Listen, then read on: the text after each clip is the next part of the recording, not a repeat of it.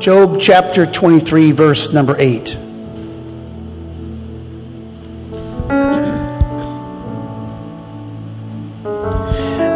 Behold, I go forward, but he is not there, and backward, but I cannot perceive him.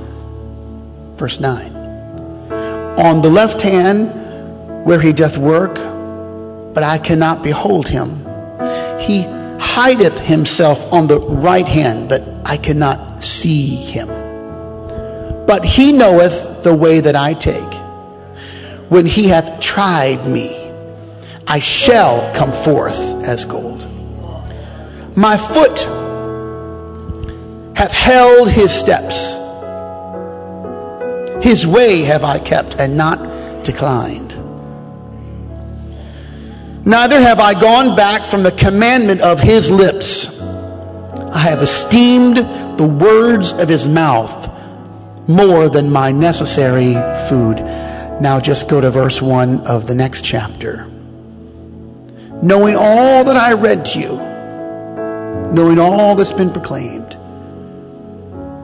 Job will ask, 24 verse 1, why?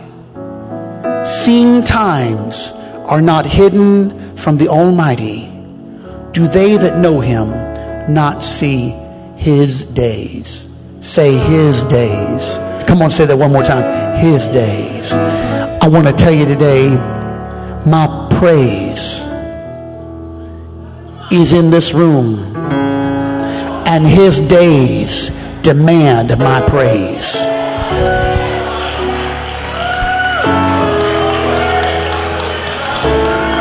The Lord spoke to me Monday and told me this. Here is the response of the church.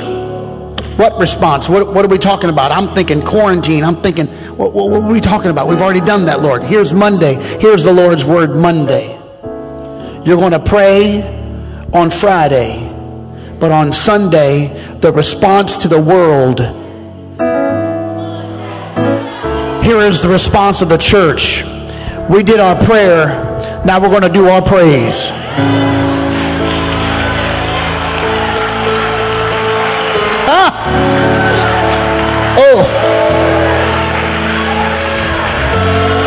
Come on, you ought to lift up your hands and voices. If you're at home, you ought to be praising God.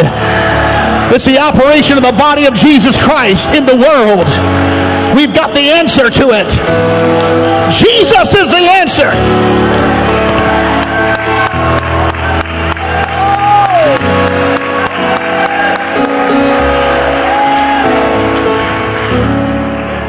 Amen. Everybody said in Jesus' name, I thank you. You may be seated.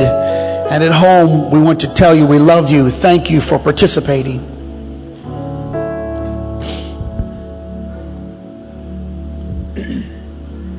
In almost every portion of the scripture, we are bound to the surrounding narrative. Most things just don't make sense if the greater picture cannot be seen. So in order to read with understanding, to have comprehension of the Bible's historical accounts or moments, there is a need for context. In fact, I submit that while there are some standalone proverbs and a few insightful parables for instruction, the greater majority of the Bible's 31,102 verses demand context. All of the Gospels, the prophets, the historical accounts of Israel, of Abraham, Noah, as far back as we can reach, are in the market for the scene and setting in which they were written. If you take just a normal conversation out of context, the words could be hurtful or lacking. Vain philosophies have come from an absence of the broader view of the Bible. So many people have been misled by false assumptions simply because what came before and what came after was absent or missing. In fact, the downfall of so many occurs when the contextual demand is dismissed in order to draw some philosophical point. Divisions form False doctrines are birthed from a lack of context. Hear this now.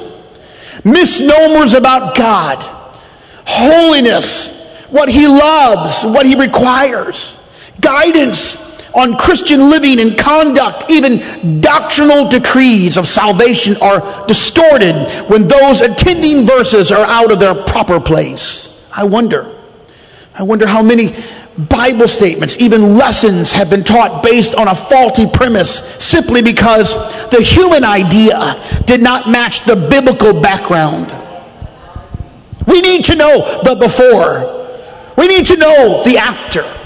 It's important to grasp the time and place in which the word was spoken and written. It's critical when the deeds are done and to whom it occurred, to whom it concerns, who it was about. But there are some scriptures that stand indifferent to their surroundings.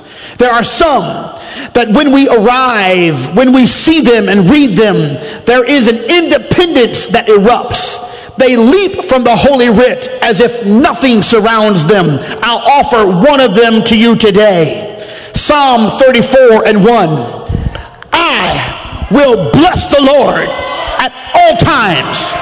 His praise shall continually be out of my mouth. It's coming in my mouth.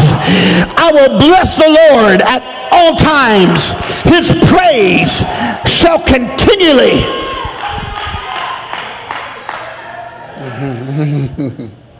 Consider those words carefully, because the framing, ladies and gentlemen, is not important. We know when David wrote it, but to us and to those who would read it even a few years afterwards, the timing of his words are not important. Here's the reason. The answer is in the verse. The verse outlines the reason that the context in this particular moment is not to be considered. I will bless the Lord at all times, continually, all the time, continually. They both banish the need for the before and the after. They chase away the prerequisites. They make a demand resting on nothing. I believe we've got to have it in this hour. This is the response of the body of Jesus Christ. I will bless the Lord at all times. His praise shall continually be in my mouth. The meaning of the word is not cloaked in some hidden message or cornered in some far-off dispensation. It's a declaration of intent that leads to an action anytime, any place, wherever you are. If you are at home, if you are driving, if you are in the church building, wherever you go, whatever state you are in, whatever situation you find yourself, whatever day that you are living in, I will bless the Lord at all times. His praise shall continually be in my mouth.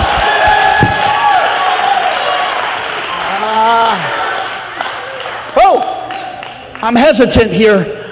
I'm a little, not much, but I'm a little hesitant. I'm a little reluctant to travel down this road with some of you, lest you deem this too trivial or elementary. The depth here is life-changing, because I believe that you ultimately emulate the thing that you praise. You take on the attributes of the object that you worship. So before you think this is elementary or some trivial moment, hear me. What you give thanks to, what you praise for, what you worship is what you cherish the most, and you will eventually become like the thing that you adore. Even still, I'm a little hesitant, because I've heard too many replies in rebuttal that either it's impossible to always be praising, or they just have their moments from now and then. All I know is that you cannot be praising and complaining at the same time. A fountain will taste sweet or bitter, but it will not taste both at the same time. Let me just get to this. You got to say, I will, I will, I will. The Holy Ghost is proud of me to call you to your God-appointed position. And in doing so, the Lord spoke to me and put this word in my mouth and in my mind. When my people do what I design them to do, they will be established. The work of the church and the operation of the church to pray and to praise. God spoke to Isaiah concerning creation, and speaking of what God called a new thing he was about to do. And to that end, God described his chosen chosen people, he said, and I quote, this people have I formed for myself. Here's the connection. That they shall show forth my praise. It means I created them for a specific purpose. In the day of the new thing, the body is going to start praising. I created them. That's their God-appointed position. The purpose for the people is praise. I know this might be a hard saying for those of you who have experienced pain and suffering. I pray for those who are suffering today. There is no lack of sympathy or prayer or concern in my heart or in my mind. I know that things are not always right with everybody. I understand the low lows. I have experienced with you the loss. I get it. But I rise to say, I have something that I need to do today. I say today, and I want to relay the word of the Lord today. Praise and thanksgiving have no context. It doesn't matter what came before. It doesn't matter what's going to come tomorrow. It doesn't need a context. The Bible and all of its expressions and all of its directives and commands never promotes a time when we are not to praise or a time when we are not given to praise. Nor has the Bible ever supported the idea of waiting until the last Thursday in November to be thankful. In God's book, Thanksgiving is not a holiday. It's a way of life. Oh, yes. And if you're waiting for a blessing to start praising, then you've missed the entire part. You don't have to wait to be blessed, and you don't have to wait you don't have to wait for things to get good. All times, continually.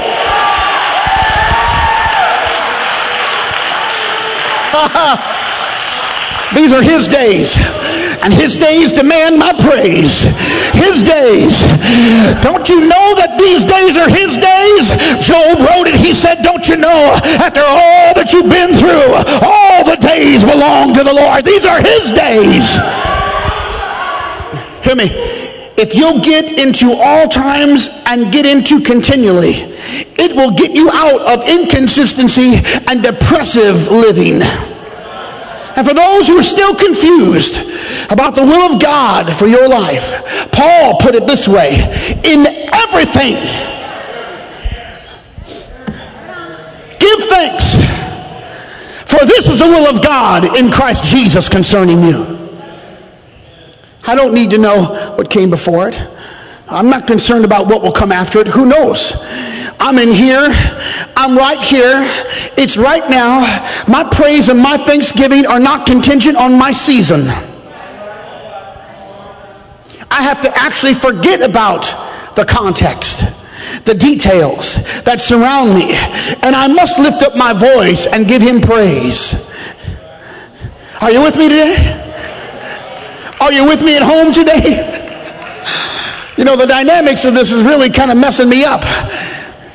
I just got used to no one being here, and I would just look straight ahead. Now I know there's a lot more there than here, but I don't want to ignore you, and I want to talk to them.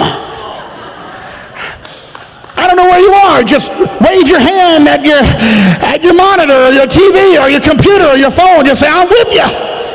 Say, my praise, my thanksgiving cannot be contingent on my current circumstances.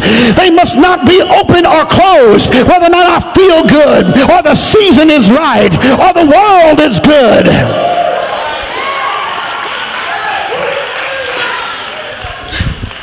And I'm sorry, I'm going to keep my composure. I've lost it a couple times because I'm feeling a little lost today, because our most beloved and honored elder has gone on to be with the Lord. But I'm walking to this house remembering what he would do. I'm going to give God praise, and I'm going to give God thanks at all times and continually and in everything and in everything and in everything. Give thanks in everything. This is the will of God.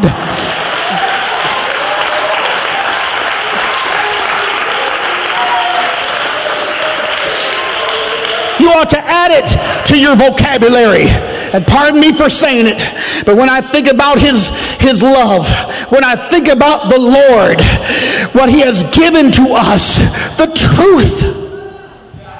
Think about this. We know know the name of Jesus. And not only that, but we are people of the name. We're not waiting for the first coming, we're waiting for the second coming. When I think about the millions of people who have never heard of him, never felt his love, have no means of finding him on their own, pardon me for saying it, but I think about how much stuff we have and how little we need it and how much we assume and consume. I'm weary with people who complain and whine. You've got a reason to rejoice and to praise and to clap and to dance and to sing and to shout. You ought to make up your mind that if it all goes down, I'm going to keep praising. If it all falls apart, I'm going to keep giving thanks. If you have more reason to mumble and grumble and less reason to dance and shout, then you didn't get it. Hear me today. Praise is comely for the upright.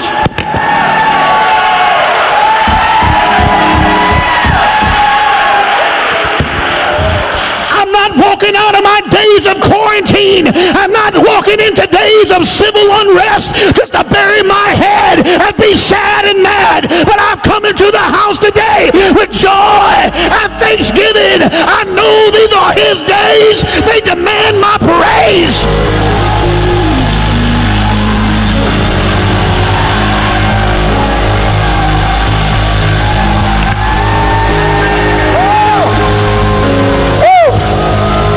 I feel it here a little bit. You ought to be praising and clapping because the Lord is good and the Lord is in his day.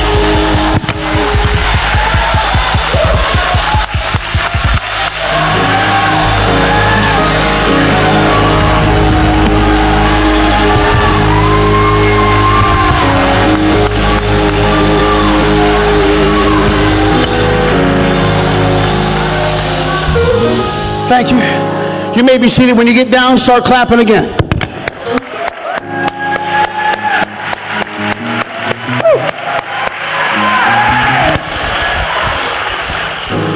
Just a little thought for you. God was no less good when he took away than when he first gave.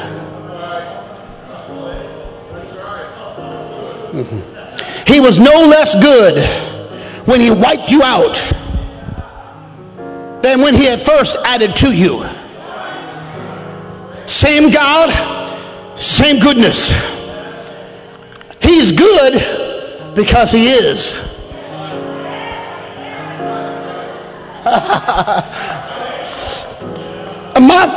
My job is not to determine the context of my offering of praise and thanks. My focus is to make a declaration that whether day or night, he's worthy. Whether high or low, he's worthy. Whether good or bad, he's worthy. And I say, if woe to all of us if we buy into the notion or believe the propaganda that God has somehow lost the reins of power, or he's abandoned his post when things are not well with us, or they are not as we think we ought to be. I tell you on the contrary. Just because Jesus is in your boat does not mean there won't be a storm on your sea.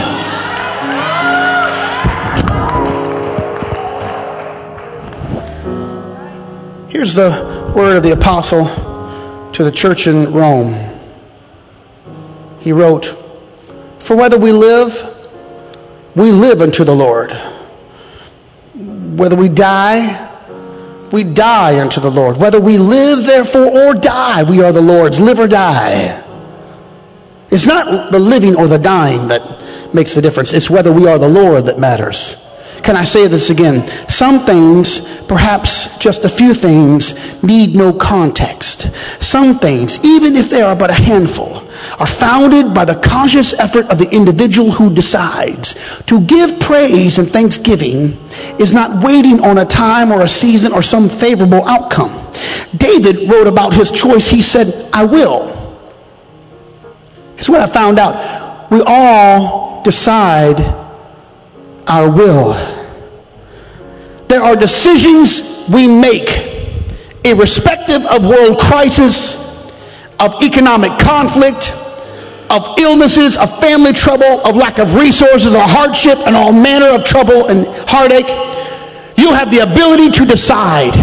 You are a free moral agent. God created you that way. You hold the choice in your hand. David said, I will praise thee, O Lord, with my whole heart. I will. I will show forth all thy marvelous works. I will. I will be glad and rejoice in thee. I will. I will sing praises to thy name, O thou most high. Let me read again. Psalm chapter 9, verse 1. I will praise thee, O Lord, with my whole heart. I will show forth all thy marvelous works. I will be glad and rejoice in thee. I will sing praises to thy name, O thou most high. I will praise, I will rejoice, I will show marvelous works, I will sing. David once wrote, I was glad when they said unto me, let us go into the house of the Lord. Hear me, it's all a choice. You decide. Gladness and joy are a choice. Nobody is going to make me glad but me. I will be glad. You got to say it. I will be glad.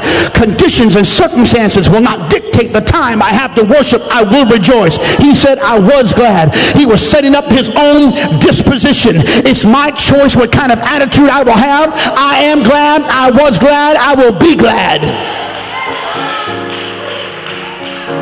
Just give me a moment here. I like how the King James English presents Paul's answer to Agrippa. Paul is making a case. The king says, Paul, I'll let you speak for yourself. And Paul, here it is, Paul answered for himself, and he said in the opening line of verse 2, Acts 26, I think myself happy. How many times have I looked at difficult situations, bewildered and burdened? I can't count the number of times I've climbed onto this very platform only to face a spirit of doubt, divisiveness, some other problem I could not solve or resolve. And I had to say to myself, I think myself happy. I will be glad. I am glad. I will rejoice. I am rejoicing. I will do what God designed me to do and give him the praise due his name. I will offer thanksgiving because that is the will of God for my life. I have said those words to myself more times than I can count. I will, I will, I will. Please stop asking someone to make up your mind. If they do it for you, it won't last. Please stop waiting for what you call the right time. All the time is the right time. You decide. Ladies and gentlemen, you're going to decide. You've got to make up your mind. I will. Say it out of your mouth. I will. Our praise, our thanksgiving, they have no season. They need no appointment. I've come here to praise, regardless of what's happened yesterday or what I'm going to face tomorrow. Just say, I was glad when they said it's time to go to the house of the Lord. I was glad. Now, I'll be as relevant as the Spirit has allowed me to be today, because I know where we are. Uncertainty is rocking our world. Unrest, of course, is an understatement. I'm not immune to the climate or the conflicts. But there are some things that are above that I must attend to in my life. They reach beyond the borders of the affairs of men. They stretch beyond the boundaries of my most hopeful expectations. I don't have to ignore what's happening in the world to pray and praise. In fact, what's happening in the world demands the church rise up and be the church. To pray and praise at all times, continually, and in everything. And then to announce Psalm 118 and verse 24. This, the days are the Lord's. And David went on to say, this is the day which the Lord hath made. We will rejoice and be glad in it. Some folks are struggling with that first line. They're struggling with it. Surely with all the horrible things happening right now, can we still say the first line, this is the day that the Lord hath made? Hear it now. Place aside for a moment the final phrase of that often quoted verse. Don't finish the quote. Let those 9 words rest for a moment in your mind, and then put aside what the day may bring. This is the day. He made it. These are his days also.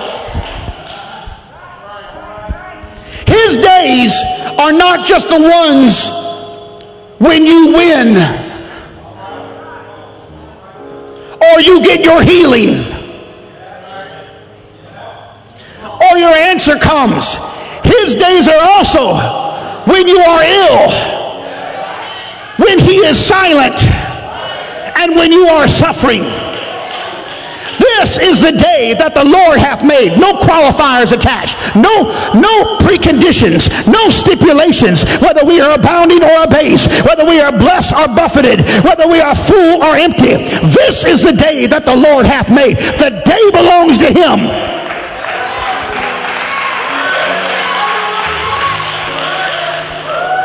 I feel like I'm driving something. I got to keep going further. This is the day that the Lord hath made. It belongs to him. You don't get to touch that line. I'll tell you what line you get. You get the second half. You don't get the first half. You get the second half. I don't care what's happening today. I care, but it's not something I can handle. The second half is my half. We will rejoice and be glad in it. It's his day. He made it. He knew what he wanted to put in it. He organized it for you in a specific way. He mixed all the ingredients together for our benefit. His day is open. My response is determined. And I rise to awaken us to a reality that whether we are on top or we are on bottom, whether we are basking in the clear or sailing in success, whether we are fumbling, whether we have failure, whether we are blessed, whether we are burdened, this is the day I will rejoice.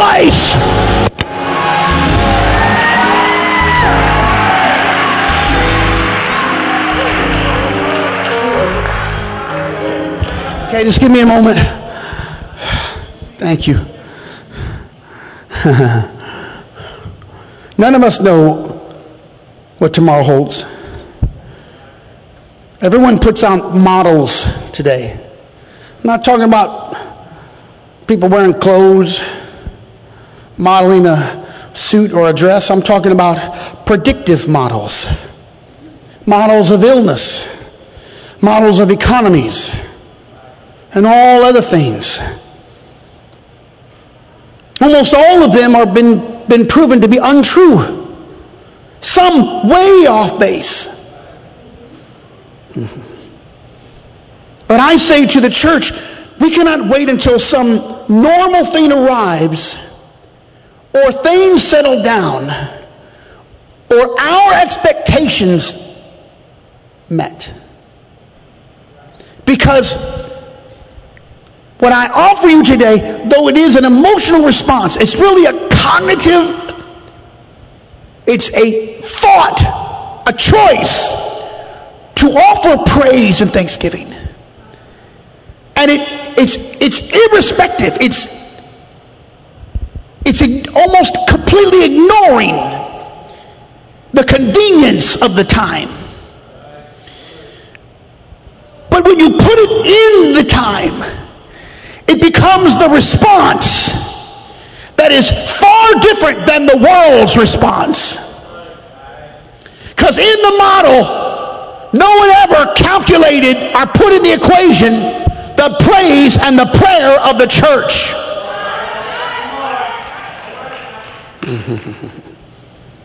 David said, I was glad, which was a conclusion by determination. Like a garment of clothing, you can put on whatever kind of spirit you want to wear.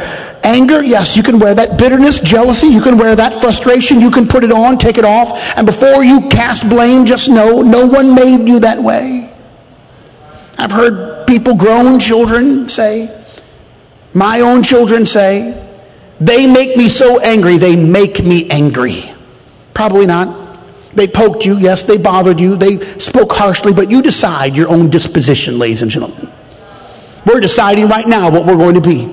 I think this is a great day to decide what the church is going to be, what kind of people we're going to be. I think myself happy. I think myself blessed. The location of my mind is the level of my peace. Isaiah 26, thou wilt keep him in perfect peace, whose mind is stayed on thee. The location of my mind is the level of my peace. If your mind says, I will, I was glad, I choose to enter with thanksgiving, I choose to be saved. Yes, Jesus saved me. Yes, Jesus saved me. Yes, he will save me in heaven, Brother Foster. He saved me and he will save me, but the middle part is ours. Undoubtedly, people have blamed others for their backslidden state, but I submit today that no one has ever made someone turn their back on God. There are no offenses great enough to make you lose your walk with the Lord. There are no offenses and there are no accusations great enough. There are no lies and there are no hurts to make you quit. None of them can make you do something outside of your personal choice. So I say, stop blaming the devil for a bad spirit and bad attitude. Every time you blame the devil for your poor disposition, you're giving him praise. It's a credit to the enemy for something he has no part in. Every time you move away from the choice and make it a demonic spirit, you are saying that you have no control over what you're doing. Hear the word. Trouble must not move us away from the truth. Conflict must not move us away from our conviction. Disappointment must not move us away from thanksgiving. Problems must not move us away from praise. And here's the word in Acts 20, but none of these things move me, neither count I my life dear unto myself, so that I might finish my course with joy and the ministry which I have received of the Lord Jesus, to testify of the gospel of the grace of God. I'm praying that the church will not get moved away from the truth. I pray that during the time of loss and transitions and economic unrest and civil disputes, that none of these things move you. Now, I'm almost done here. I'm just going to consider a couple of verses. Prior to that, Paul wrote, now I go bound in the Spirit to Jerusalem. I don't know the things that's going to befall me there. The Holy Ghost witnessed in every city, saying that bonds of affliction. The Holy Ghost has spoken through all kinds of people, saying that trouble. I know the bonds and afflictions are ahead of me. I know that I'm walking into trouble, but none of these things are moving me. I'm not moved. If Paul had decided to allow the context of his life to determine his outlook, he would have been a man most miserable. His context should have invoked fear. It would have been many people. His context could have led him into anguish and doubt and some empty posture. His joy would have been swallowed up by the discouragement, but he said, I'm not moved. I'm not moved. You are moved by your own choice. You succeed or you fall in this eternal race by choice. You've got to rise up in your life and in your day and say, I'm going to bless the Lord at all times. His praise shall continually be in my mouth. I got to tell you why I'm glad today. I'm glad because I know that our salvation is closer than it has ever been. I'm glad today because I know that the Lord is coming back sooner than he's ever been. If I were you, I would get my praise on. I'd get my prayer life going. I'd get my dedication going. I would not miss a moment with God. I'm preaching to the Holy Spirit to somebody right now. You have come too far to give up now. Don't you know that the world is going to go down? Don't trust in government. Don't trust in money. Don't trust in ability. Don't trust in talent. The Lord is true, and you've got an opportunity. And I rise to say, I refuse to let my context determine my destiny.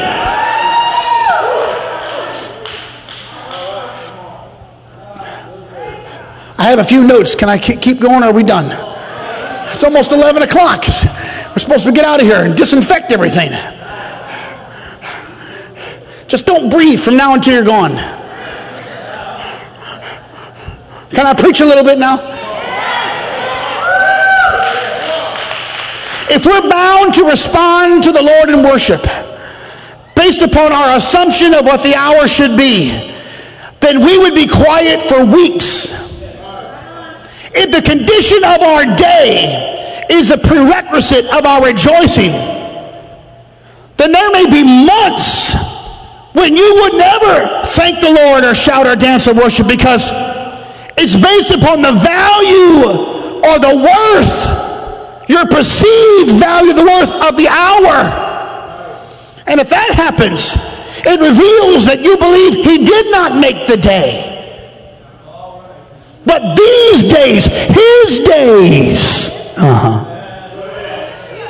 His days make a demand on the body of Jesus Christ. They demand my praise. If unction has to happen, and if we are only moved when life is pleasant and the water is cold and the shade is cool, if we're only worshiping when there's more money than month and we have more want than need, I tell you that we will be miserable. We'll be a miserable lot with no depth, no root, no power, and absolutely no authority in the Spirit, because we will be conditional Christians. I say today again, these days and his days demand my praise.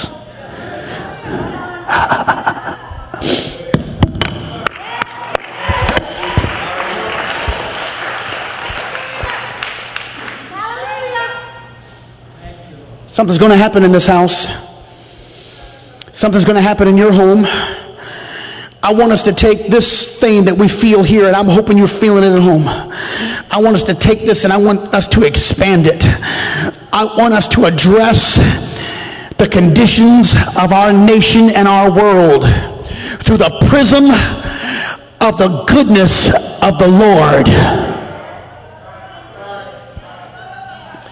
When David said, I was glad when they said unto me, he was making a declaration of his disposition, and he was leading the people. When he said it, he was referring to a pilgrimage.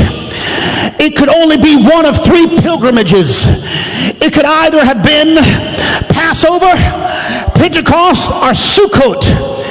And historians believe that it wasn't Passover, because Passover was the beginning and everybody went to Passover. Historians believe that it wasn't Sukkot, because that was in the late fall. He was saying there's a day when it's a little bit more difficult to get to Jerusalem, because Pentecost was a mere 50 days after Passover. Man, you just got home and now you got to go back. No, they say when David wrote that psalm and said, I was glad when they said unto me, let us go to the house of the Lord. He was telling everybody, I know you just got settled. I know you just got back home, but everybody, come on back. Come on back to Pentecost. Pentecost is going to erupt.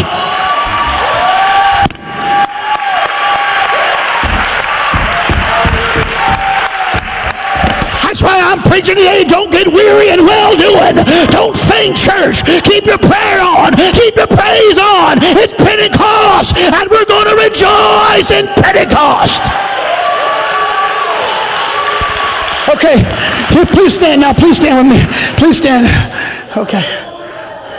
This helps me. Just whatever you guys were doing over there, just give us a little musical. Anytime. There you go. That's what I love, because there's a little missing part in Acts chapter 2. We got verse 38. We got verses 1 through 4, and when the day of Pentecost was fully come, they were all with one accord, one place. So there came a sound from heaven as of a rushing mighty wind. It filled all the house where they were sitting. There appeared to them cloven tongues like as a fire sat upon each of them.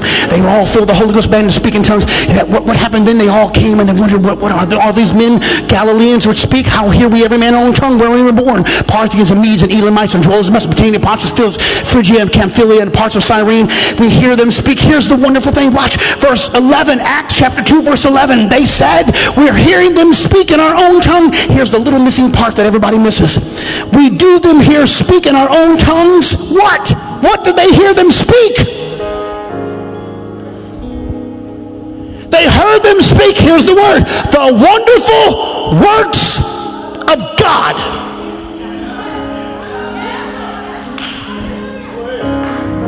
In the time of trouble, in the time of transition, and when the Holy Ghost was poured out, he did not pour out a negative spirit. He did not pour out a downer spirit. He did not pour out something that would depress you. He poured out something that when you speak, it'll come out to be the wonderful works of God.